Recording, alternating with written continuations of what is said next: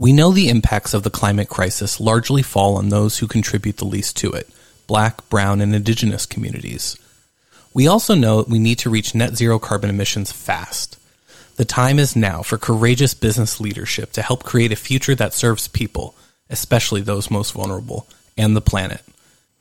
Hi, I'm Isaac Raves, and this week on the Just and Sustainable Economy podcast, we have two conversations on these very issues that will identify tangible actions that both businesses and individuals can do to address the devastating impacts of climate change on our communities and biosphere by putting people and equity at the center. Before we dive into the episode, I invite you to participate in ASBN's current policy and advocacy work by joining our Climate and Energy Working Group. To join, email the Director of Climate and Energy Policy, Michael Green, at mgreen@asbnetwork.org to learn more. Today is our second conversation in the series, Centering Climate Justice and Climate Action, with Dr. Ellonda Williams, B-Lab, Kevin Lee, Dr. Bronners, Valerie Red-Horse Mohl, East Bay Community Foundation and ASBN's board co-chair, moderated by Intersectional Environmentalist Diandra Marizet. Diandra. Hi, everyone. Thank you so much for being here. Welcome to our chat today. Thank you so much for having me. I'm really excited about having this very important discussion around centering climate justice. Again, my name is Diandra. My pronouns are she, hers, and today I'm calling in to build community with all of you from Akokisa land, otherwise known as Woodlands, Texas. Shout out to anyone from the South. And I'm so happy to be building community amongst all of our speakers and attendees today. And I would love to just take a moment to acknowledge that this is a very special Earth Day, one in which we're making a lot of space for things like anger and joy and accountability and justice together in a way that we really never have before.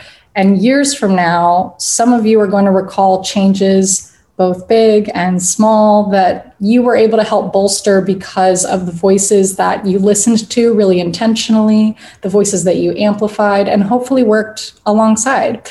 Building community together the way that we are today is how we're going to create a future in which climate justice is at the forefront of both our personal and our businesses' environmental advocacy. So over the next hour, we're going to be hearing from some incredible folks who are here to share their wisdoms and learnings with us. And we invite you all to use the chat as a vehicle for connection today. Introduce yourselves, acknowledge the native lands that you're calling in from. And if you've learned how to identify how to do that, if you're not sure how to do that, you can check out the Native Land app. And I think our lovely tech support today can probably drop that link in to help you out there. Please share your pronouns, use your video camera if you're able. And don't be shy. Don't be shy to engage with us today because this is our time to unpack and build together. So to start, I'm going to invite our panelists, our wonderful panelists, to introduce themselves. So panelists, please share with us your name, your pronouns, and the work that you're proud to be doing today. And we'll kick off with Val. Good morning, and thank you for everyone being here today. I'm excited about Earth Day. I'm excited to be here. I personally sit on the lands of the Muwekma Ohlone people in Northern California in the Bay Area. I myself am of Cherokee ancestry and just couldn't be more delighted to spend the beginning of my Earth Day here with all of you. As a way of introduction, I wear many hats. I'm the current CFO of East Bay Community Foundation, where I'm working to reach 100% mission alignment with our portfolio investments, including racial equity and climate. I'm the former executive director of Social Venture Circle. I'm a current board member on ASBC, and I also teach part-time at Stanford focused on these types of issues. So again, wearing many hats, but ultimately just delighted to be here. Thank you so much, Val. We're so happy to have you. And Kevin, if you could introduce yourself. Thank you, Diandra, and happy Earth Day, everyone, and good morning. My name is Kevin Lee, and my pronouns are he, him, and I am here representing Dr. Bronners today. I'm calling in from northern San Diego County and the traditional territory and homelands of the Kumeyaay Luiseno people. For those of you who don't know, Dr. Bronners is the top-selling natural brand of soap in North America. Our products are organic, fair trade, most recently regenerative organic certified. And at Dr. Bronner's, I track our environmental footprint and co-chair our company's green team. Amazing. Thank you both for introducing all the incredible work that you're doing. And again, my name for everyone here is Diandra. My pronouns are she, hers. And just to share a little bit about myself and why I'm really excited to be able to participate, I'm the co-founder of Intersectional Environmentalist. We are a media and resource hub and community platform of over 300,000 activists and advocates who are working together to center those who are most vulnerable to the climate crisis and really ensuring that we're doing the important work of shifting the narrative of the environmental movement to one that has been from one that has been so historically white-led to one that can really amplify voices that have been unheard for so long, and hopefully work towards things like inclusive community-based solutions, place-based systems. And we do this by empowering the next generation with educational resources, empowering our community leaders to share their wisdoms. And we work alongside businesses to ensure that our communications are protecting the very important narrative around our initiatives so that we can truly push for action, change, and progress. And that's what we're here to talk about today. We're here to talk about progress and change and how we can work collectively towards it. So I would love to kick off with just a few questions to get us started for both Kevin and Val. So please feel free to chime in as you would like. Over the last 12 months and really even the past 2 days, it's brought on, so many sacred emotions to the forefront of these conversations. And I would love to hear from you both about what events have made it crystal clear to, our wider communities, particularly people who aren't so heavily immersed in these conversations all the time, that we not only need to turn this climate emergency around, but that we also need to recognize how some groups are being disproportionately impacted right now by way of intentional design. I'm happy to start. So it's an interesting question right now, Diandra, in that I have a strong connection to Minnesota through my work with tribal nations. And I also have a family connection in that both of my older brothers, who are quite a bit older than I am, actually launched, and were part of the original group that launched the American Indian movement in the Minnesota area in the 1960s, which was actually directed as a protest against police brutality towards Native Americans in the 60s. So if we fast forward, not a lot had changed. And it's a super important time right now to be able to use this to hopefully really break down some systems that need this serious change. But as it relates to climate justice, what is so poignant to me is that climate justice, racial justice, gender equality, economic justice are all fused together. We cannot approach them in silos, and we cannot think that they're separate topics. And just by way of one quick example, I worked for many, many years as an investment banker and financial advisor and advocate for tribes located in Minnesota. And one particular community that was so challenging for me was a community located on an Ojibwe reservation in a rural part of Minnesota, where most of the people were suffering from severe disabilities because the land had been poisoned and contaminated, including the water, because of a paper mill that had been there in the 60s. And it had been declared a Superfund site, but nothing had ever been done, literally nothing. There was no ability to market or have their voice heard. And I tried to help. I was asked to help with economic development. And what I realized is when people are suffering from climate injustice, which means mental health issues, it meant disability issues. One of my dear friends has a brain tumor because of this. I mean, this is a very serious topic, I understand. And I don't want to start with negative energy, but it's so important to me that we realize it's all connected.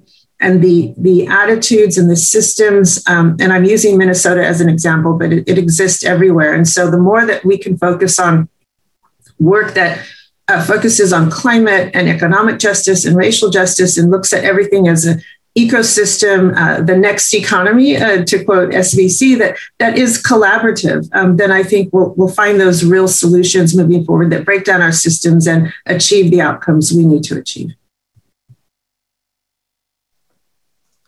I think Val put it so beautifully. And I'll just say that for some of us, in the intersections of social justice with the environment and climate that Val pointed out, we've always known, they've always been there. I will say the difference perhaps in the last 12 months in general is that, at least in the US, we are, as a whole, we're having more conversations about social injustices in this country, of course. The conversations around George Floyd's murder and the convictions of Derek Chauvin just earlier this week. And of course, the last year we've had conversations about anti-Asian sentiments. So in general, like broader recognition of social injustices, racial injustices in this country. And of course, around the globe, we see that India farmers protests, and now there's a spotlight on how access to land and food can directly affect people's livelihoods, and there's an inequity between those who have power and those who grow our foods and do the work to ensure that we are all able to live.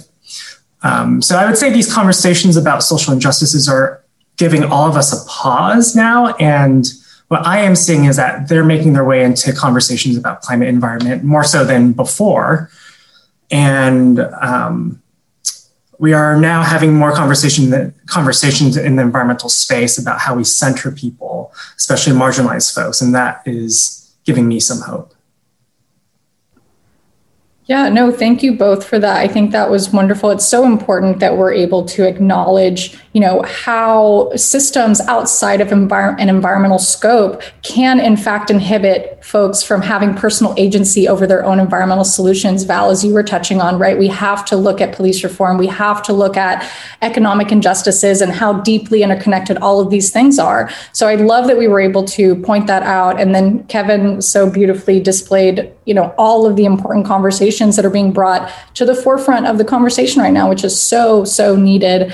And I wonder if, pivoting, Kevin, you touched on hope a little bit. I wonder if pivoting to our next question, we could share just an example of climate action that we feel, whether it's big or small. I really think that we can kind of learn from whatever examples are near and dear to our hearts right now.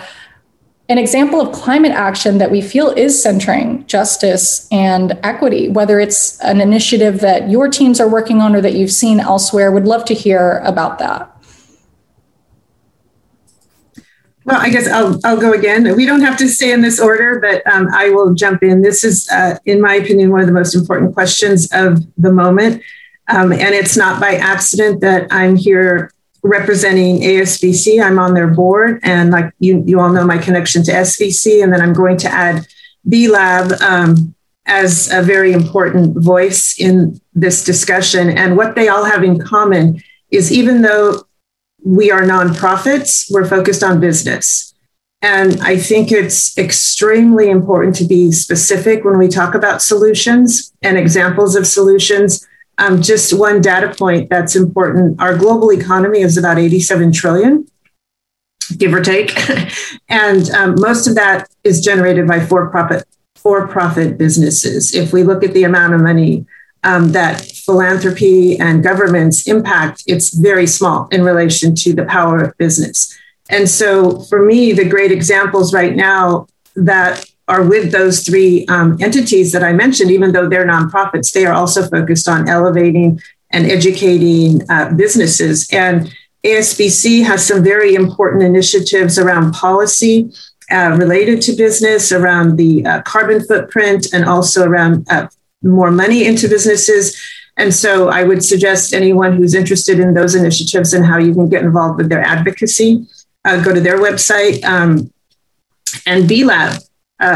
B-Lab has a playbook on climate justice, and there would not be time in this session to talk about all the business examples that they list and they elevate. And it's great to see some work that can be replicated, because I think we need our role models to say, oh, did this program work, and what is it doing, and what are the metrics? So shout out to B-Lab. And I know Rose is on and Andy's on, so just thank you for that amazing work. And then finally, I would say, when I was at SVC, I had the honor of interviewing Aspiration Bank and getting to know Aspiration Bank. They're a member, I think, of all three of our organizations. And they have just a simple, small example, but they have a credit card and a debit card that every time you purchase anything, there is a carbon reduction. And so just, we don't think about all the ways that might be looked at as small, but it has a great impact when we get the bandwidth. And so just to support a program like Aspiration Banks, I think is very important. And a lot of people don't even know about it. And it's easy to switch or even just get another credit card. You don't have to switch from wherever you're banking if you're happy. But again, I just think that it's all about the business and the influence of businesses globally that will make the difference.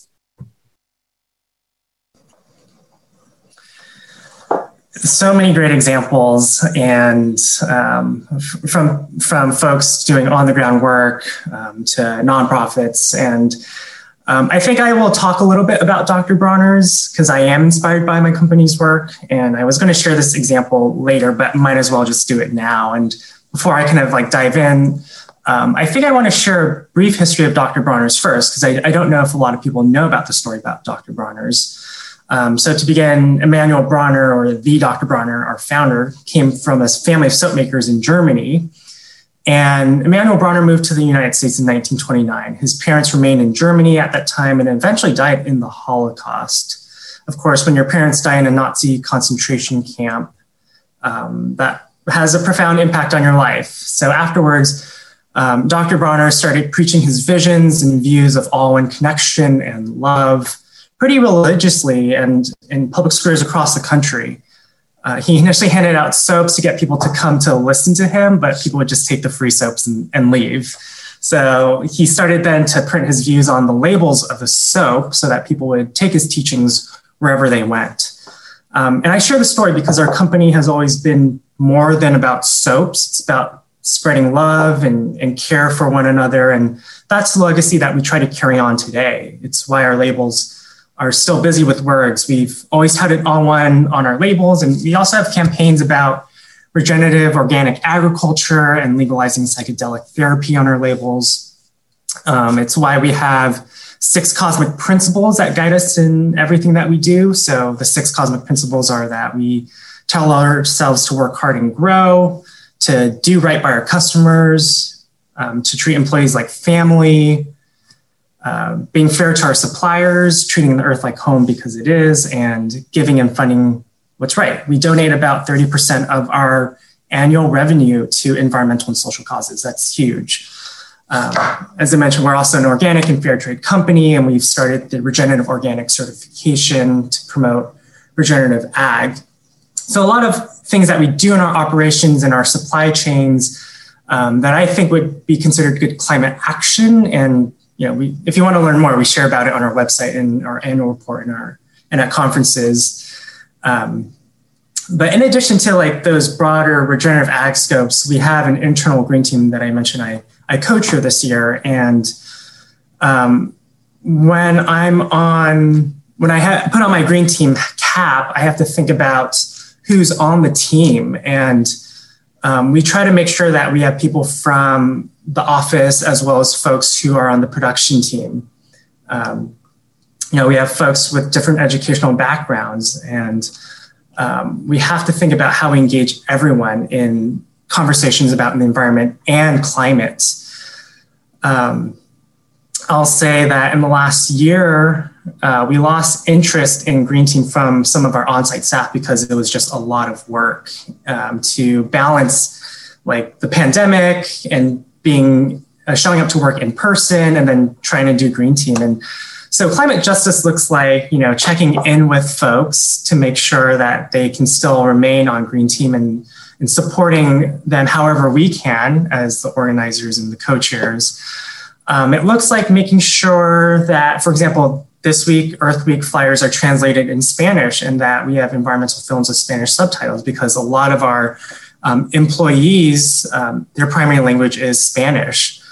I'll just keep it short, but these seem like minor solutions, but they do have lasting impacts. And if we're talking about climate justice and social justice more broadly in being rooted in equity and inclusion, we have to first and foremost build trust. Thank you so much, both of you. And Kevin, I love that, from the brand standpoint specifically, environmentalism and environmental initiatives that we build within our companies can sometimes feel and act as an afterthought. So I love that you're able to speak to how Dr. Bronner's has really embedded environmentalism and advocacy into the brand, because it shouldn't be an afterthought, right? It should very much be embedded into the ethos of how we build our green initiatives and our green marketing, and the purpose of why we're building what we're building. So I love that example, and I wonder if both of you could talk about, or I guess for a little bit of context, something that we come across at IE a lot, particularly in our infancy days when we were just starting out, was a tremendous amount of criticism and accountability that we wanted to have for brands when it came to claiming protection for both people and the planet. Narrative is super important for pushing for progress. And we have historically all heard advocacy lump people on the planet together, right? Like protect people on the planet. We've always heard that, but have never felt as though the people part was ever truly brought to the forefront of the conversation. So where we see this manifesting today is in things like sustainability reports. Something we talk about a lot is that sustainability reports might do a really good job of curating data points and having a lot of great information that's helping us understand how our businesses can push for progress within their own scopes, but don't always do such a great job of speaking to how that data is helping them understand how to advocate for people, because ultimately all of our production systems touch people in our supply chains and even within our own internal teams, Kevin, like you were touching on too. So I wonder if we could use maybe one of the hottest sustainability metrics around right now. I would say maybe carbon neutrality. We hear, a huge goal of a lot of brands right now is to hit net zero. Like we want to be net zero by 2020, et cetera, right? And this is a climate action that's really important. But what are some examples of how we can use that commitment to really unpack and amplify and center climate justice and help educate our customers, our employees, our teams, so that we can collectively understand how something like that translates to truly protecting people and the planet?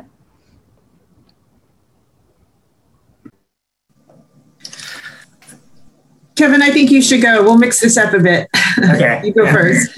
Well, I was just going to, just say that, I think companies have to be very honest with themselves about where they are making impact.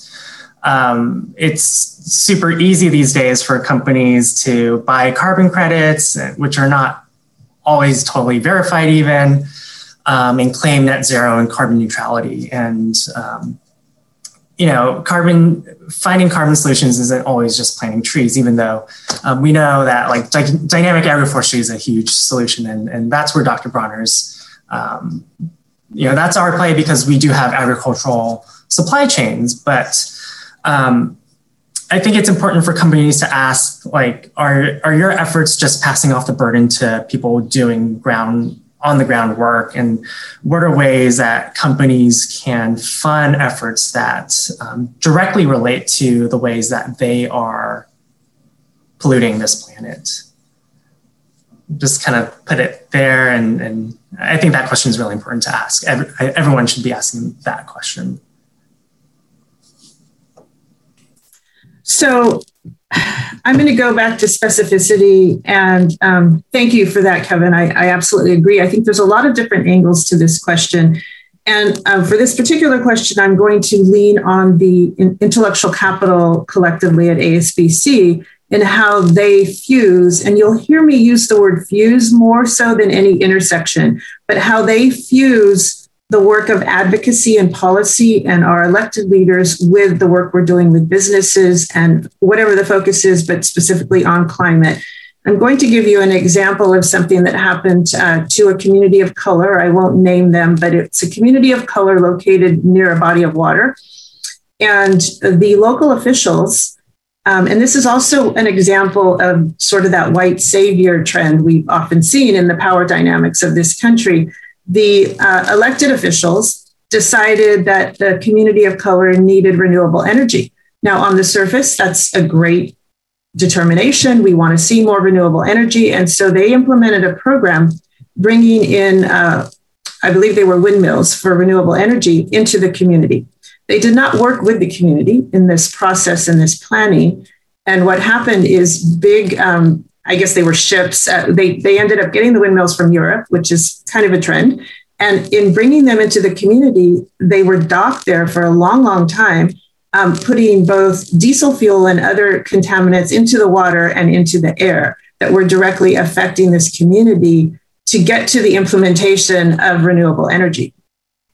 And this is a case study. You can look at it. It's extremely interesting. But the community said, we support renewable energy in our community, but work with us on the process. Work between the local elected officials and even the broader state and national officials that might have been involved in this decision, but no longer have this savior attitude. We have to create solutions that are co-created, co-authored, and include those that are impacted the most. And that doesn't mean that anyone is left out. People of all color and all backgrounds belong at the table. But if we don't recreate the systems of the process, we could be just making more problems as opposed to finding solutions. And so I will always go to process and co-creation and co-authorship as we approach all of our climate solutions. Thank you so much for that, Val and Kevin, both of you. I think that you both kind of touched on this idea of listening and making sure that when we are building solutions, and, Kevin, you kind of touched on, from the business side too, building all of these initiatives and asking that really important question, are our initiatives being built in such a way that they're actually informed by what Val was touching on, which is, that reciprocal relationship of how can we do this together? How can we inform what the solution needs to look like based on what a community needs, based on what a place needs, because there is no one size fits all. So if your initiatives or your campaigns are being built on a one size fits all solution, you are going to fail. You need to work alongside local representatives that can help you understand what local communities and lands need. So thank you both so much for touching on that. I think that's super important place to start, because that's that early, assessment stage of what are we even planning to do and how are we going to execute and who can we lean on and amplify and center. That is the initial stage of centering people in the initiatives that you're building. So thank you both so much for touching on that. Next up, we do have a few words from a very special guest that we're going to play for everyone via video. We're really excited. So, everyone, please feel free to take out your notepads if you haven't already, because we've already said so many wonderful things. And I'm going to pass it on over to Isaac, who's going to play us this nice little surprise video. Hi, everyone. I'm Ellonda Williams, Director of Justice, Equity, Diversity, and Inclusion, and I'm so sorry that I can't be with you live today. However, I'm really excited to be having a conversation about climate justice, and more specifically, climate justice in action. However, first, I'd like to take just a few moments to elevate some voices. And I'd like to add to this list Adam Toledo and Duante Wright. Taking a moment to honor these lives, remember their stories, and do what you can to fight for their injustice. Speaking of justice, we are here to have a conversation about right, wrong, how to identify marginalized populations, how to elevate voices that are traditionally not elevated. And one way that B-Lab is doing that is really through our climate collective action. How we got here is a different story. In 2020, I joined this event, B Corp Climate Leadership Gathering, and that was held in Taos, New Mexico. It was an amazing gathering at another B Corp, and I had a wonderful time meeting wonderful individuals and leaders from across the B Corp network that are driving this work. But I joined specifically to have a conversation and to do some storytelling, to elevate voices and elevate stories that some folks in the room had never heard. You see, this event was traditionally pretty white, very homogeneous group, and despite some outreach, wasn't really able to move the needle on diversifying the event. I went and we had lots of conversations on lots of different things and how climate really is about the people, y'all. It's really just about how can we make the world sustainable for the human beings that live on it. It focuses on human rights and development, human-centered approach. It targets the most vulnerable people. And we identified that sometimes we don't take the necessary steps to ensure we even know who the marginalized and vulnerable people are. How can we create solutions if we don't know who the solutions are for? So, we had lots of conversations around how climate change is affecting individuals, human health, clean water supply, transportation, culture. It is way more than about recycling and net zero. And we really wanted to drive, how do we have this conversation more consistently? We started talking about how youth is a very key, vital population in the climate change conversation. They have the boots on the ground and the most time invested in the future or lack thereof. And we talked about how even in this area of the conversation, discrimination and inequality often happens. We discussed that the effects of climate change affect individuals and populations very differently, and it hits harder for some than others. For example, 62.5% of Flint, Michigan are Black or people of color. 41% live in poverty. However, other areas of Michigan show different aspects, and yet these are the areas that to this day still do not have clean drinking water. We talked about food deserts. And if you don't know what a food desert is, it's basically living somewhere where you cannot get fresh fruits, vegetables, organic grains, or meats. They're not accessible. They're not accessible within a certain area. Sometimes it's a mile away. You can't find fresh, clean food. This is a food desert. And populations across the U.S. and populations across the global world often live in a food desert. I asked a question at that event of a woman who lived there, and I said, when's the last time your kids ate dinner at 7-Eleven, Wawa, the gas station? And her response was, my children have never eaten at those places. And I bet that some of you on this call, some of you in this conference have experienced an opportunity where that's where you got your dinner. It is some folks' everyday lives. And these are the individuals that we're also asking to help us to work on other issues surrounding climate change. And where is the justice in that? We talk about youth activism and how, again, they're leading the way. We discuss how in climate justice, women are actually the ones leading the way. Socially construct rules allow that women are the ones who are on the ground, making decisions, making opportunities for their families. They're less likely to migrate or leave the home, culturally speaking. And what do we do whenever we understand that women and youth are more likely to die in natural disasters, which are, as we know, brought on by us? We discussed the unique impact on Indigenous communities. Plants and animals that are used for traditional practices or sacred ceremonies become less available. We talked about the vulnerability of and inequity of the elderly, urban populations, veterans, systems impacted individuals, caregivers, and caretakers, all with unique needs, unique accountabilities. So what is justice anyway? We've gotten very used to equity, diversity, and inclusion. But what really is justice about?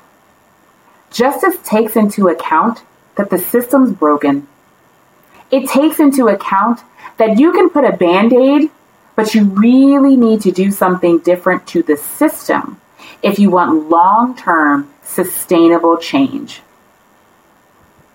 I love these pictures because they really just show how maybe if we just give everyone a ladder, give everyone the same ladder and it'll be fine. Well, you need more, so we'll give you a larger ladder.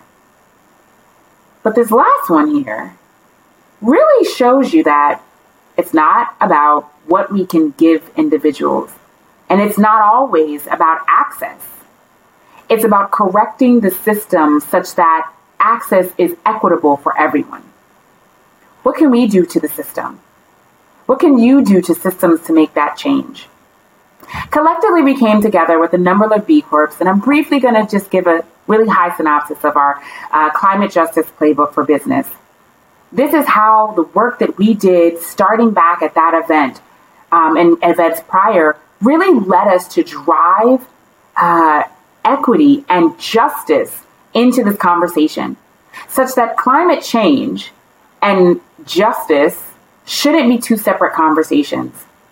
This is one conversation. How do we shift the mindset to make sure that the conversations are had in an equitable way? This resource is something that I encourage everyone at the conference to take a look at. It's a guide. It doesn't matter whether you're just curious about climate change, if you're already there and you're super committed, or if you're just not quite sure how this fits onto your Jedi journey, but you want to learn a little bit more. This is a great place to start. We reached out to B Corps in the network that are doing the work, that are leading the way, that are taking the charge. And we've also had an opportunity to have conversations with more marginalized populations so that we can better understand what we can do. The work is not done, but we have committed to shifting our mindset to try to have these conversations in a more equitable way, to put justice at the center and people at the forefront of everyone. Making that mindset is not easy. And so we encourage you to have dialogue, to have conversation, to share, to ask questions, but also to be kind to each other. Be empathetic. Push yourselves. Be comfortable with uncomfort. Welcome uncomfort. If you're too comfortable, you're probably not changing. And so understand that doing something that you've never done before, while difficult, is really going to be the only way that we're going to continue to drive and push the needle. I hope that your week has gone amazingly. I trust that you are going to have an awesome time listening and watching and asking questions of the individuals on our panel today. And again, I ask you the question, what can you do to drive the change in your areas? What uncomfortabilities are you willing to put yourself into vulnerably in order to really create the change that you want to see in the world, individually, at work, with your friends and your family? There's space for us all. Thanks again for listening, and I'll chat with you soon.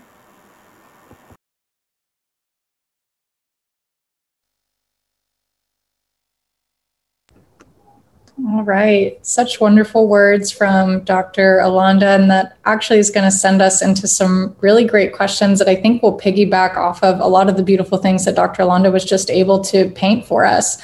I wonder if we could kind of keep that momentum going from the conversation that we just had there. And Val, I'd love to turn to you on this one. Earlier in the chat, we touched on how important it is that we not separate our environmental initiatives from social justice. And Dr. Ellonda made a great case for this as well just now. So when we think about how out of balance proportions of power, the distribution of power is today and has been in terms of, we think about assets owned and accessibility to economic growth. How can we use the data that we have and our stories to explain this imbalance of equity? And what are you really focused on today that you think can be replicated by others so that we can push for change? So now you've kind of hit on the core of the work I do every day. And before I answer, I just want to say what Dr. Ellonda's presentation really resonated with me. And I have been on many Indian tribal reservations throughout the nation where the most nutritious meals are available at the gas station. So all joking aside, it's more common than you might think. I also want to let everyone know that my computer just told me it's going to do some sort of reset and I don't know how to stop it. So if I suddenly am lost, you'll know why. But so one of the reasons I accepted the position when offered at East Bay Community Foundation, and I think there's a few people who are DAF holders. I know Rosalind's out there, is because of the work they do with mission alignment of investments. And we cannot have this discussion without thinking about where the majority of our assets are held, how they are invested, and the impact they have nationally and globally. And one of the flaws, I would say, and I say this boldly, one of the flaws in the way philanthropy is often set up is that approximately 10% of endowments and foundations actually are granted out into the communities and into the good work that they are focused on. And about 90% of those assets are invested so that they can keep the porpoise going. And it makes sense. It's a logical structure. However, a focus on mission alignment, whether it be climate or racial justice or gender equity, is absolutely embedded into the work they do in the community in that 10%. However, 90% of our philanthropic assets are invested in the market. And if you do the math, those actually have the potential to have more impact, whether it be positive or negative. I feel that there's been a black hole around transparency in what our investments are actually doing. And as an example,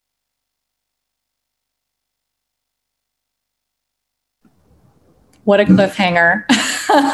We will come back to Val because I think it would be great to hear that example. But just moving over to Kevin for a second, and still keeping the momentum of what we've been talking about. We talk a lot about business accountability at IE, and we're talking about solutions and change and progress. But something that I think when we're working with our clients that we find to be particularly helpful, and maybe you can, ease the souls of some of our attendees today, we find that most of our clients are grappling with the same things. And there's that anxiety around, oh no, are we the worst business ever? Are we the only ones grappling with these tough questions? And the answer is usually no, you're not the only one that's doing that. So in an effort to share, some common struggle, are there any tough questions that your teams have had to ask yourselves when looking at centering action in social and environmental justice? Are there any areas that you have found that as a business, it's really challenging so that we can kind of work together to dismantle that? Yeah, certainly. And thanks for the question. I think, I think I'll kind of highlight some of the things that Dr. Bronner has done, because I enjoyed the conversation around power and where businesses and organizations have sway. And so where Dr. Bronner has control is we have control of our supply chains and pay. So Dr. Bronner's, we cap our exec salary pay at no more than 5 times the lowest paid employee. We are a fair trade company, so we impose premiums on ourselves on certain raw materials. And we're engaged in regenerative ag. We know it's pretty clear that this is where we can have impact. And I think your question gets at what are other things that companies like Dr. Bronner's can do? And sometimes the answer is we don't know. Sometimes but we know the right direction to take. And so we just do it. And I also want to say that companies have powerful sway in their local communities. And something that we haven't been doing well, but we're starting to do, is to engage in local politics and talking with our politicians to insert conversations around climate justice and environmental justice in climate action plan updates. As I mentioned, like Dr. Bronner's, we're very active in the global community, but we haven't been doing very well in our local communities. And so that was something I think we sort of knew, but then we're like, we never had experience engaging at the local level. And the path forward was just to dive in and just do it. So I think Dr. Bronner's, with many other businesses, there's a lot of insecurities about like how we should approach climate justice, how we approach climate action, social justice. And at the end of the day, it's just like, dive in, you're going to make mistakes along the way, and that's okay, as long as you center people and center what folks are saying in your communities. That, that's the path forward. I'm back. Sorry about that.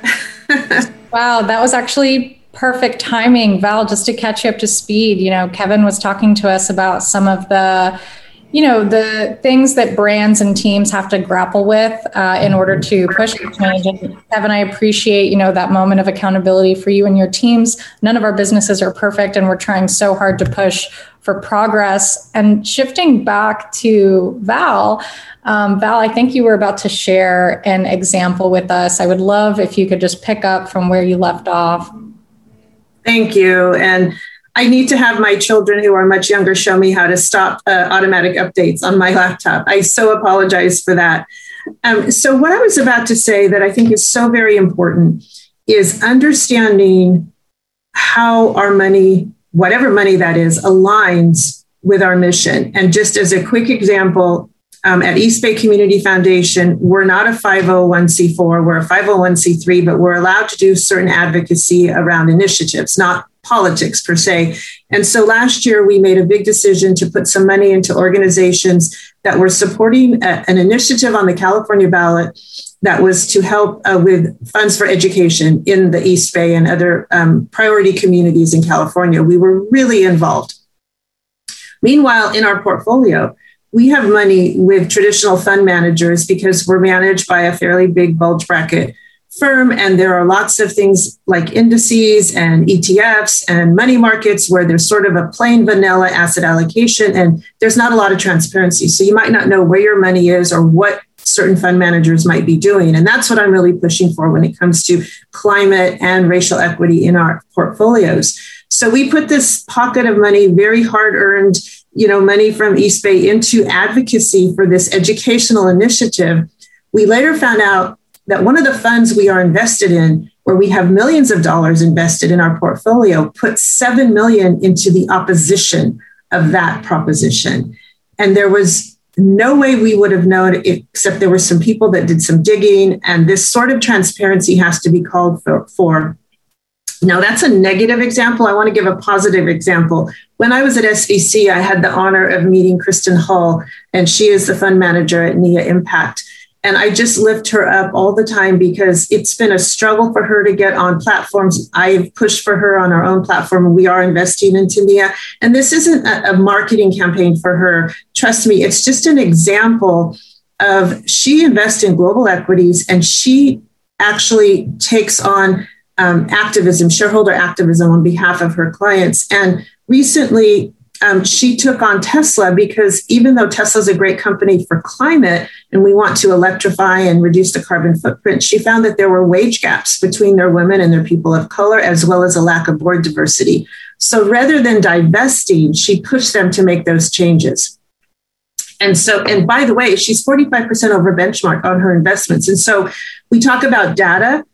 Data historically hasn't been used when there's an assumption that if you're investing for social change, you're somehow taking a concessionary hit on your financial return. And so where I like to use data is to show that when we invest in women fund managers and BIPOC fund managers, time over time, the data shows you're actually making more of a return because of the focus on social responsibility.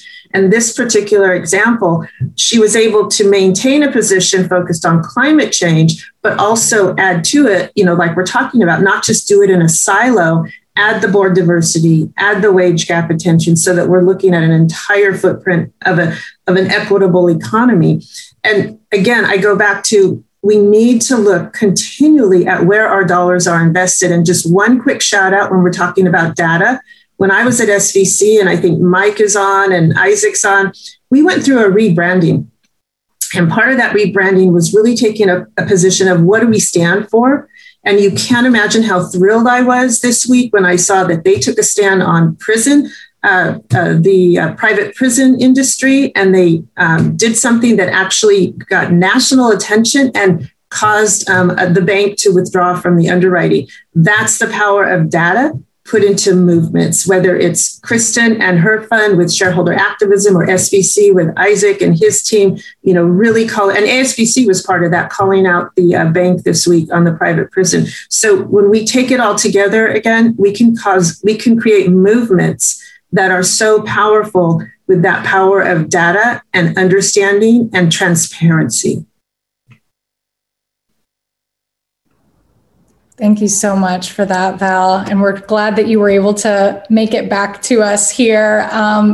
Wow, I love that we were able to touch on so many things. It's tough to kind of fit it all in just an hour, but I feel like we've talked about a lot of really great solutions. Val, to your point about data, I think that there's so much to be done both in big and small ways. And I hope that people walk away really thinking about their own personal work scopes and what that could look like. One additional example I'll give was working with a recent client. I won't say who, but a recent client that was trying to figure out how to push for progress from an HR perspective. And in hiring demographics, there was resistance against combining when reporting demographics, there was resistance against showcasing how many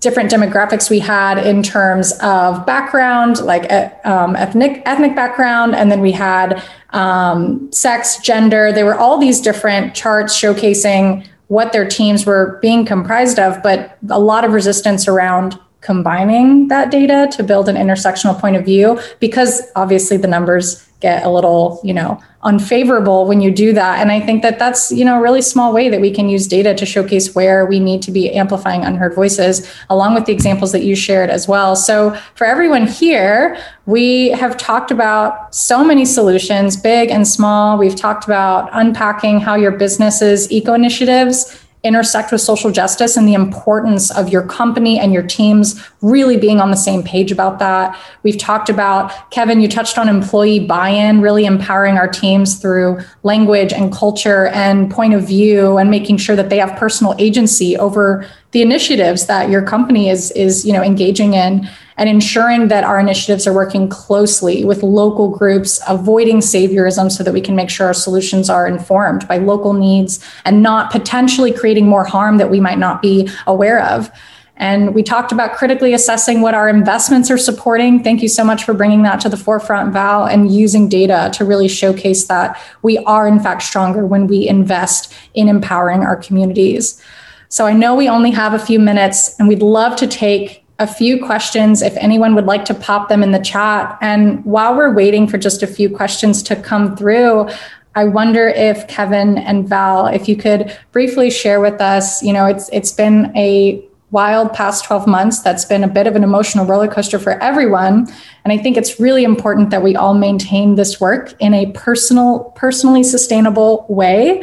So I would love to ask how you are claiming joy for yourself this Earth Month.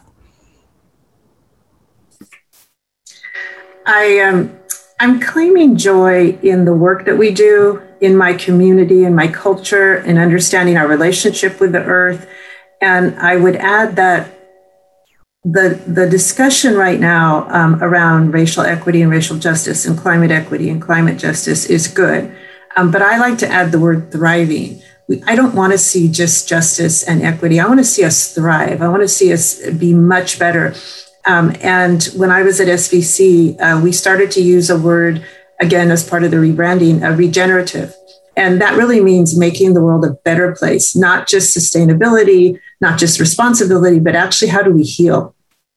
And I feel that all the work, all of these organizations today and all of the audience, what we're focused on really is that ability to regenerate and thrive. And I just want to say thank you to all the work that you all do, to see how many people are on this today, and just knowing that we do have a movement, that we have a collaboration, we're not working in silos. That gives me joy as I celebrate Earth Day today.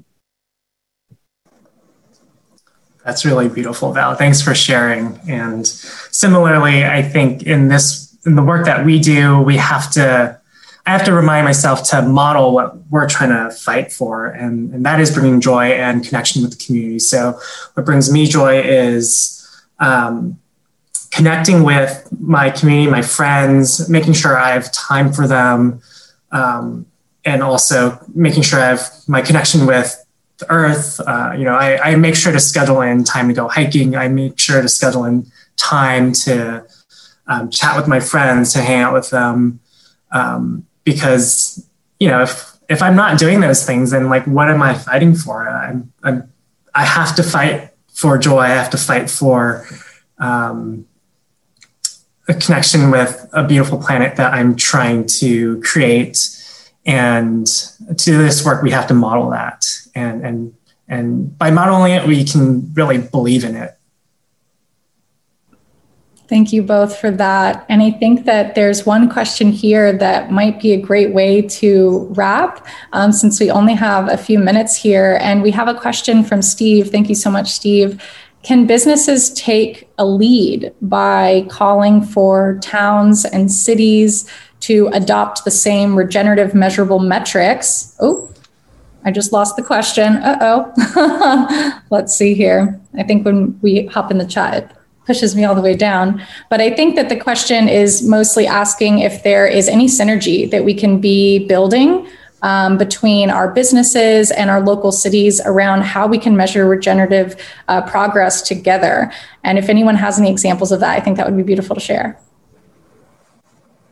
I think working with community foundations and other nonprofits in the communities, and then these collaborations with businesses, I learned about so many businesses when I was at SVC that have solutions that might be in fintech or other areas that seem unrelatable to a small community, and yet just the ability to connect these kind of unlikely partners and work together. And I do believe that our ecosystem models that will really demonstrate solutions will probably start at the community level and then be replicated nationally and globally.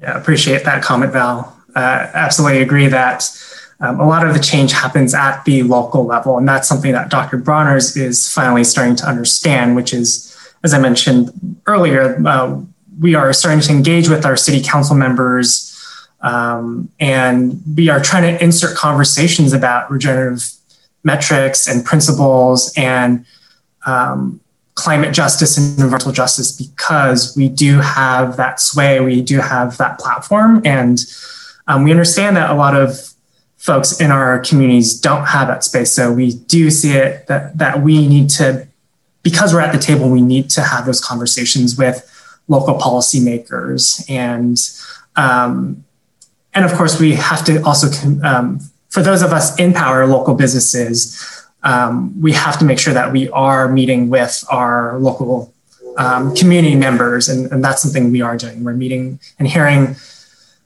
We get a lot of requests actually from local community members to see if we can advocate on their behalf, because we have that spot at the table. So we are glad to do that. And so to the question, yes, businesses can absolutely take a lead by doing that as an example.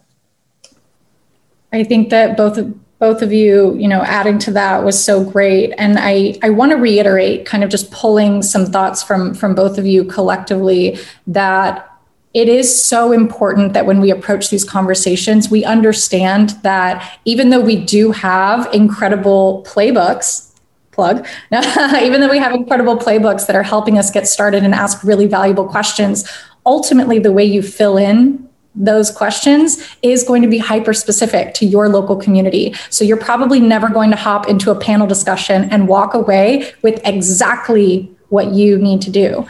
That's where you come in and do the work to answer some of the valuable questions that people like Kevin and Val are bringing to the table. what are the organizations and groups and activists and advocates in your local area, and what are they saying that your company or that your local area needs, that your company needs to change? And Kevin, you touched on that really beautifully. How can you use your position, your assets, your resources to support and push for that progress? So thank you both so much for adding and touching on so much within just the span of an hour. This was a beautiful conversation, and we're so happy to have had the opportunity to build community with everyone today. Thank you so much. Thank you, listeners, for joining us for today's important discussion on climate and justice. And a special thank you to our wonderful speakers for joining us on today's episode of the Just and Sustainable Economy podcast. Don't forget to subscribe wherever you listen to podcasts and leave a review. ASBN's vision is a sustainable economy that is stakeholder-driven, regenerative, just, and prosperous. Visit us at asbnetwork.org and consider joining the movement. I'm Isaac Graves. Thanks for listening.